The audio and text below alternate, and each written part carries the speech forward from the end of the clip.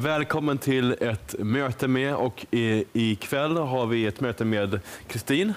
Välkommen hit. Hej. Och du var här också sist. Vi har en serie med dig här nu då. Vi talar om hur du blev frälst förra gången. Och det var en jättestark berättelse. Tack att du delade den. Så bra. Och idag ska vi tala om tjänst. Och vägen till tjänst. Och personen i tjänst och förtjänst. Yes. Men idag är det på tv en hel massa. Det finns på en kurdisk kanal, var det så? Ja, precis. En arabisk tv. Men innan vägen dit, för det är bra att få berätta lite för så att de som lyssnar nu tror inte att man direkt satte på en tv-bänk. Det är inte på en gång. Det är långt väg dit. Jag brukar säga när man är trogen för det lilla så Gud ger mer. Ja. Och det började faktiskt efter jag hade döpt mig och börja 94 döptes du. Ja. Efter 7 års resa på väg till Jesus, kanske ännu längre egentligen. Precis. Och då började jag direkt känna ansvar. För att jag tänkte när jag levde själv i islam hur det var, vilket mörkret var. Så jag började vittna för människor i min salong. Berätta för dem om Jesus i tåg. Du var fortfarande hårfrisör då? Ja. Lite lagligt. Precis. Och du blev till hela, så du kunde ju jobba igen. Absolut.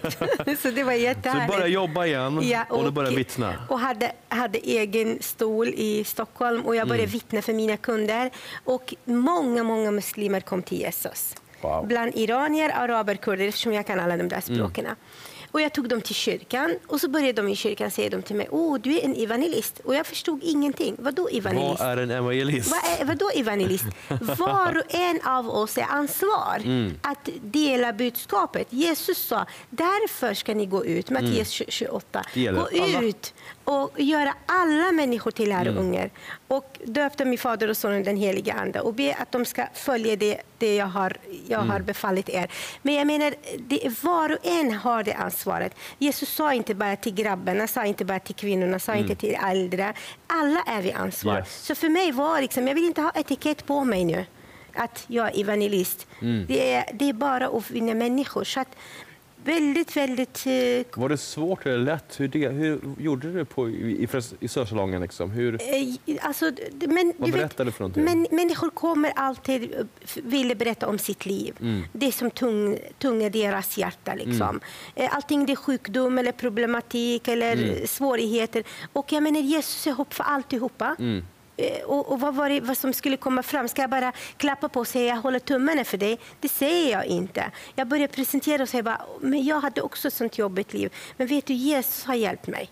Och den vägen liksom var hur lätt som helst. Och jättemånga människor kom till tro. Och jag började förstå att jag börjar bli en andlig mamma själv. Fast jag själv är lite unga nu än i anden. Men alla kan leda så långt man har erfarenhet. Om man har varit kristen i 1 minut, då kan du dela med av 1 minuts erfarenhet. Precis, absolut. För att absolut, även om man inte har läst Bibeln. Så många som säger, jag måste lära mig jättemycket i Bibeln. Du kan dela din vittnesbörd. Ge som gåva. Ja. Det du har fått som gåva. Exakt. Och jag menar, det är inte Bibeln vi behöver bli duktiga på.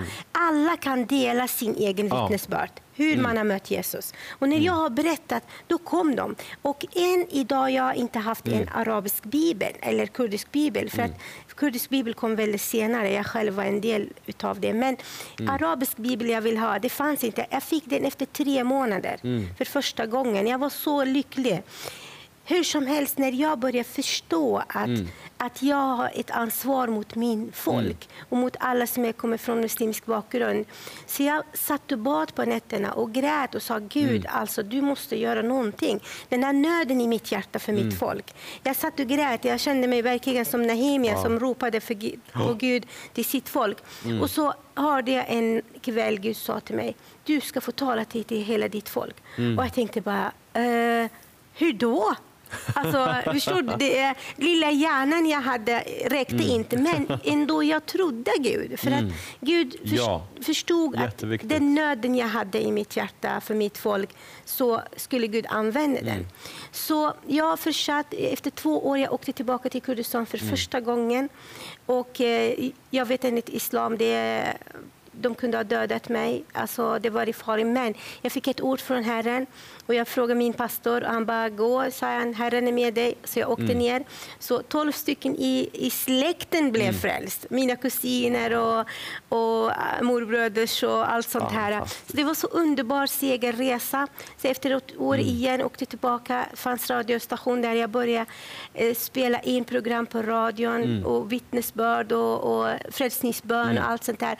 Så Gud började använda mig den vägen och även i Sverige på plats. Men sen fortsatt hela min resa på den vägen. Alltså, det har aldrig varit någon stopp någonstans. Även har varit tuffa tider i mitt liv.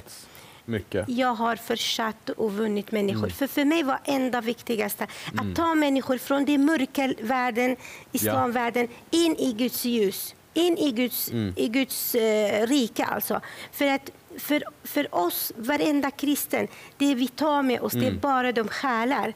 Vi kommer inte kunna ta med oss någonting. Och det är därför för mig är viktigt att vinna människor. En till Herre. En till Herre. Så jag har rest en hel del i världen. Varit i Australien? Jag har varit i Australien. Vilka muslimer i Australien? Ja. Och sen var det i Egypten. Jag har varit i Kurdistan väldigt många gånger. Jag kan inte komma på alla länder. Men sen... Har det stora eller små kall som du åkt på? Förlåt? Har det stora och små församlingar? Eller? Ja, absolut. Det var stora och små församlingar. Men jag bryr mig inte om antalet. Jag tror att Jesus gjorde inte det heller. Nej. Jesus satsade bara på antal 12 stycken. Han kollade aldrig på de 5000 som... Så att det är viktigt att man... Jag ber ofta att hitta nyckelpersoner som man jobbar med. Så att de i sin tur också blir till en välsignelse för andra. För det var Guds tanke. Att multiplicera Kristus här på jorden. Och vi är hans förlängda hand här på jorden.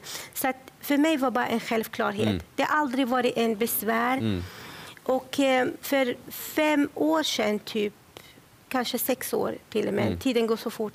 Så en morgon satt jag och badade tillsammans med min man. Och då han precis skulle gå till badrummet så sa jag bara till Gud, du sa till mig att du ska använda mig för hela mitt folk. När händer det? Och då bara hörde jag att Gud säger att du vill inte vara offentlig person. Och det stämmer. Jag hade lite förskräckt för det. Inte för att jag var rädd. Absolut inte. Jag är inte den typen. Men just att jag gillar inte det här var offentligt och synas. För att det kan leda till fall. För att just att man blir högmod och allt den här biten. Liksom. Därför, precis när jag blev frälst, jag hade önskan att vi ska också ha kurdisk lovsång som alla andra. Så jag började översätta svenska lovsånger till kurdiska och så sjöng jag in dem. Och gjorde jag en CD. Så när jag kom hem till Kurdistan och alla liksom bara, åh vad fin du sjunger. Och du vet, den här känslan bara. Nu var du känd plötsligt. Det har inte du räknat med riktigt. Ja, precis. Och jag vill lyfta Herren. Jag vill att det finns material för våra kyrkor i Kurdistan. Att de kan prisa Gud. Det var inte jag i centrum. Och den gjorde att jag blev lite rädd att bli offentlig. Och då sa jag till Herren, Herre, förlåt mig, sa jag. Jag spikade den också på korset. Jag menar, jag har gett det hela mitt liv. Handlar bara om det. Det är okej. Jag ger även det. Och så precis min man kom in och så sa jag till honom, du måste bli vittnen om jag backar. Så vet du att du säger till mig, du lovade Herren. Och så att jag fortsätter gå på mitt löfte. Och så sa han bara, absolut, sa han. Och jag var på väg ner till Kurdistan. Jag hade ett arbete i fängelse bland kvinnor.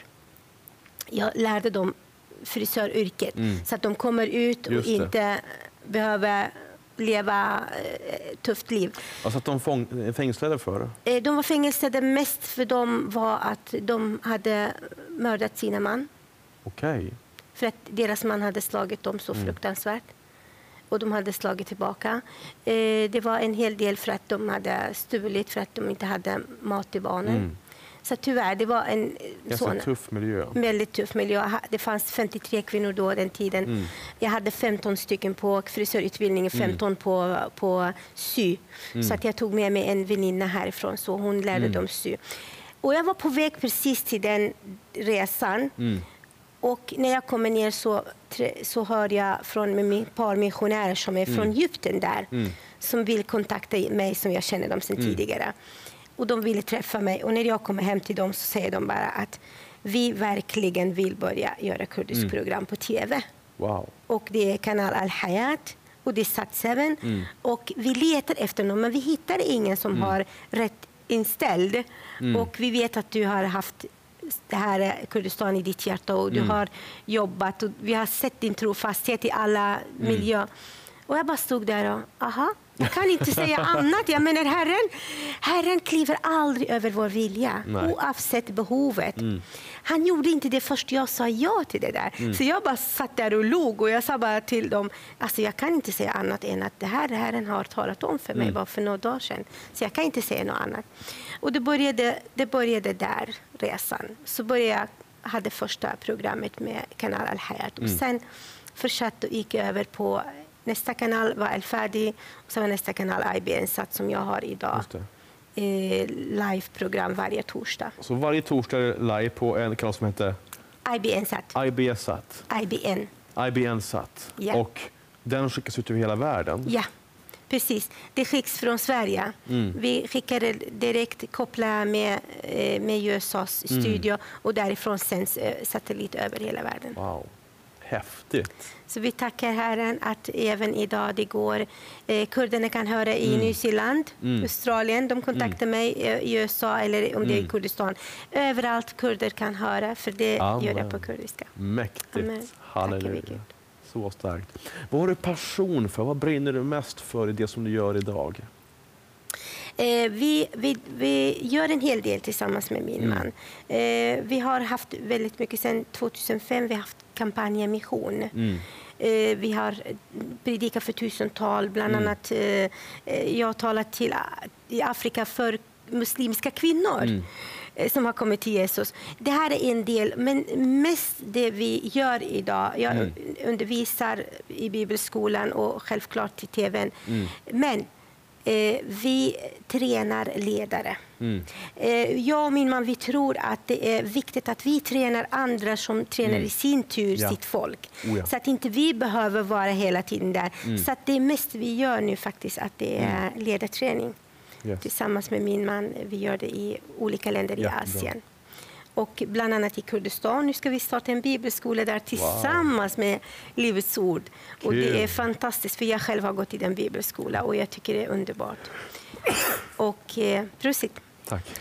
Det vill jag verkligen nämna. Det är en stor glädje att vi startar nu i september i Kurdistan. Halleluja, Amen. Så mäktigt. Ja, verkligen. Vad ser du fram emot mest här då, i det som ligger framför? Jag verkligen ser fram emot att jag ska kunna ha programmen på flera tv-kanal.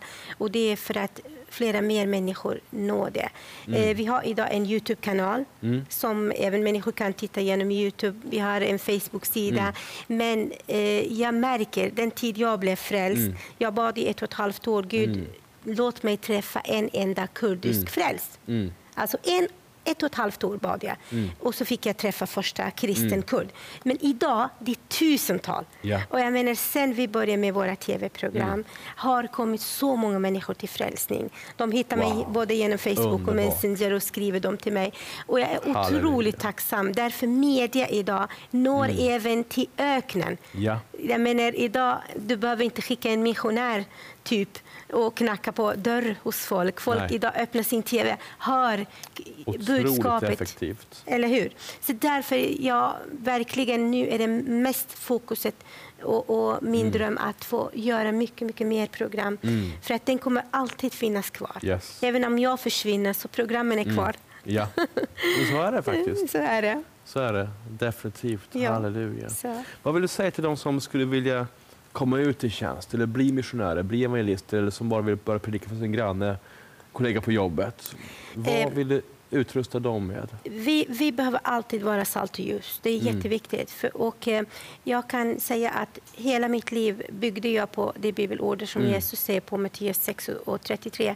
Sök först Guds rike och hans rättfärdighet. Han säger inte bara riket, utan hans rättfärdighet. När vi söker hans rättfärdighet och det ser andra människor det, så kommer det bli till ett vittnesbörd.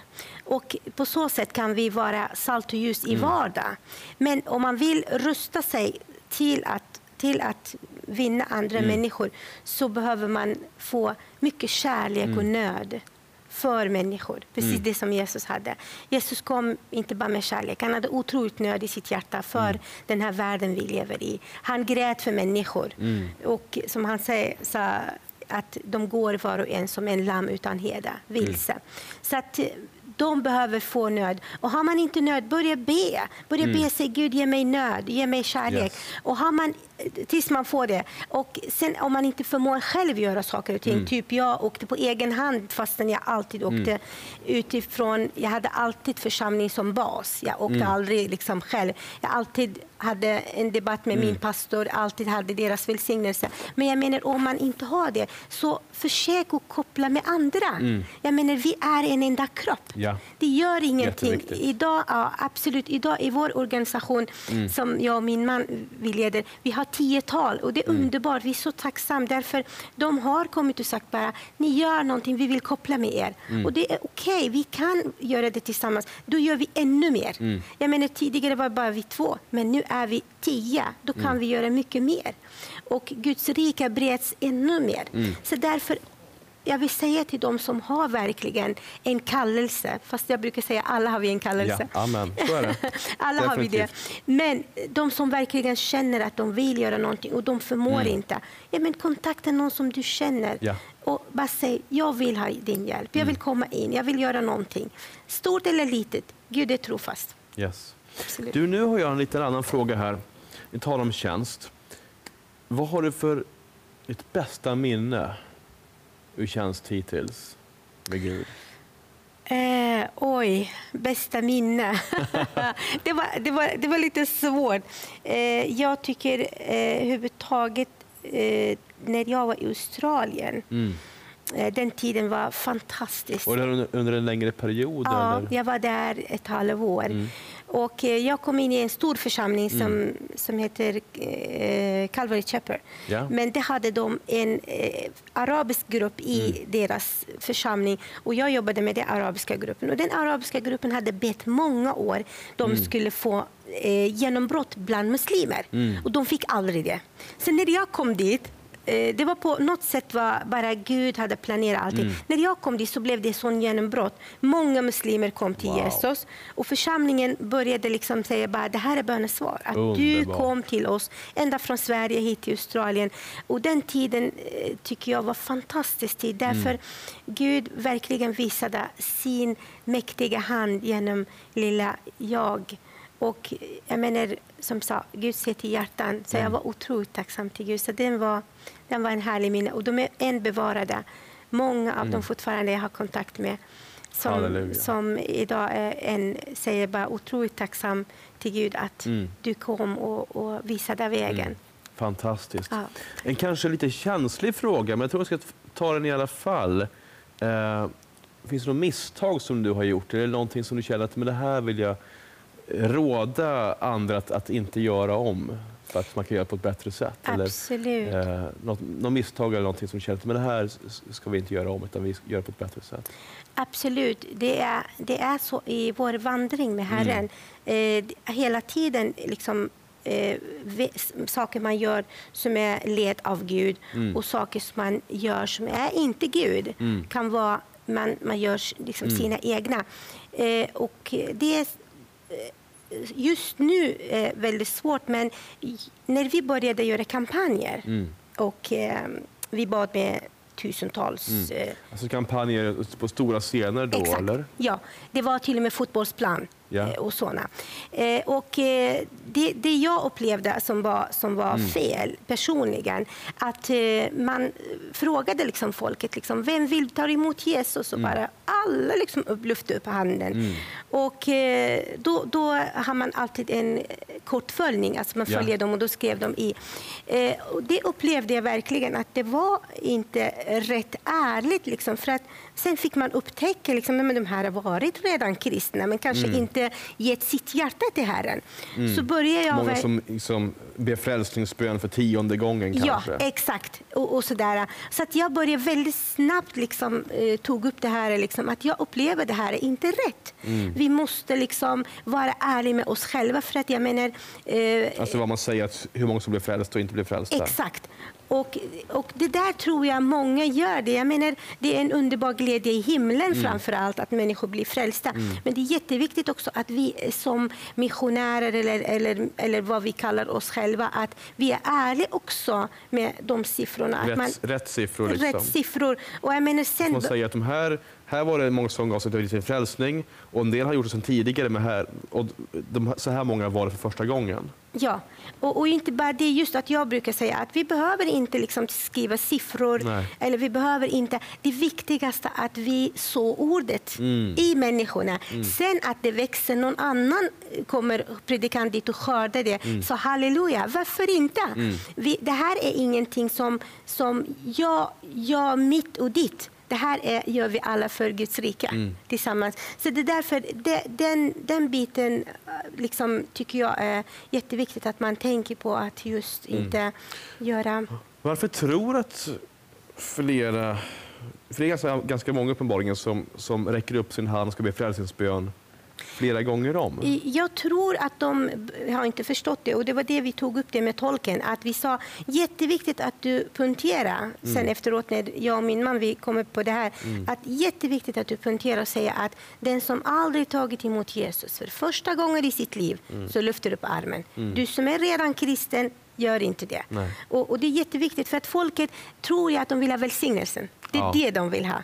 När de lyfter upp armen, det är välsignelsen de vill ha. Så att jag tror att det är därför de lyfter upp armen. De vill bara ha en beröring av Jesus. Men i den stor massan som man har, jag menar vi har varit i Indien. Tydlig med det också. 10 000 som är där, jag menar, det är mycket folk så att svårt att veta. Men där är någonting som jag vill punktera är otroligt viktigt. För att vi arbetar inte på ytlighet. Det är viktigt också att man vet att Gud ser till allt ändå. Jag minns hur jag har faktiskt gjort det en gång, men det var ett missförstånd. Jag var så paff att det var en bra predikan. Jag var mycket, mycket yngre idag. Unga 20-årsåldern, tror jag. Kanske ännu yngre, jag vet inte. Men det hade varit en bra predikan. Och sådär. Och sen var det liksom... Jag förstod det som att det var inbjudan till liksom, för det bönämnet. Om du ville ha liksom, genombrott på det här i ditt liv och sånt där. Och så jag räckte upp handen och så bad och sen sa men nu ska ni följa med hit liksom. Och så, men då går jag hit från... Jag tänkte, det här är personlig förbön. För det var så det lät. Ja. Jag trodde det. Och så var jag så paff och lite besviken med att det här är bara nyfrälsta, men får jag inga förbön här, då går jag därifrån. Ja, då har liksom, och det, att vara liksom, alltså att säga vad det är, att nu är det för förbön och nu är det för frälsning. Exakt. För jag var så besviken så här. För jag är ju frälst, så jag behöver liksom förklara det för de här personerna, så bara, nej men jag går härifrån. Precis, jag förstår det. Men fantastiskt. Ja. Men vilken skörd man får se ändå. Med sådana som blir nyfrälsta. Absolut. Stor skörd. Och så får se många kurder bli frälsta. Absolut. Helt underbart. Och det är fantastiskt. Jag tror inte mina ögon. Jag var i Beirut för 2 år sedan och fick jag komma till kurdisk församling där. Det är kurderna från Syrien som har flytt till Beirut eller till Libanon. Och där hade de egen församling. När jag kom dit, jag grät. Jag tänkte, det här är en dröm. Jag såg en kurdisk församling som är så många. Så att för mig var en dröm som kom till fullbordat att se. Och idag har vi många flera kurdiska församlingar. Både i Kurdistan, i Irak, i Syrien, i Libanon. Hur många kurder finns det runt om i världen? Vi är mellan 40 till 50 miljoner. Väldigt svårt att räkna kurderna därför de är så utspridda över hela världen. Mellan 40 och 50 miljoner. Hur många är frälsta, tror du? Svårt att säga. Jag tror inte det är ens 1%. Det tror jag inte. Så inte ens 400 000? Nej. Men... Någon 100 000 i alla fall? Ja, Absolut. Då har vi mer land att inta helt enkelt. Absolut. Och det är därför jag känner mig väldigt stressat, fel ord. Utan, det finns en, så här, en urgency på engelska. Så Ja. man vill liksom ligga på. Liksom. Ja. Det finns en brådska. Exakt. Och innan Jesus kommer tillbaka, jag vill mitt folk ska få höra om Jesus. Det är därför liksom, skulle vilja gärna ha 24 timmars tv. För att den tvn jag sänder ifrån, det är arabisk tv. Så jag Just har bara det. 1 timme där. Jag hade tidigare 1,5 timme, men det är 1 timme. Jag menar, jag vill också ha en kurdisk tv. Men det ber vi till Herren, så får vi se när det blir det. Jättekul att ha dig här. Tack så Gud mycket. välsigne dig. Tack, detsamma. Ja, tack. Så stort att höra från dig. Verkligen. Tack så mycket. Så uppmuntrande. Och tusen tack att du också varit med här och lyssnat. Hoppas att du fick bli välsignad av det här och uppmuntrad. Och att du också får känna kraft att gå ut i tjänst du också. Alla är kallade, sa Kristin. Så ta med dig det. Gud välsigne dig. Och så ses vi sen igen nästa vecka. Hej då.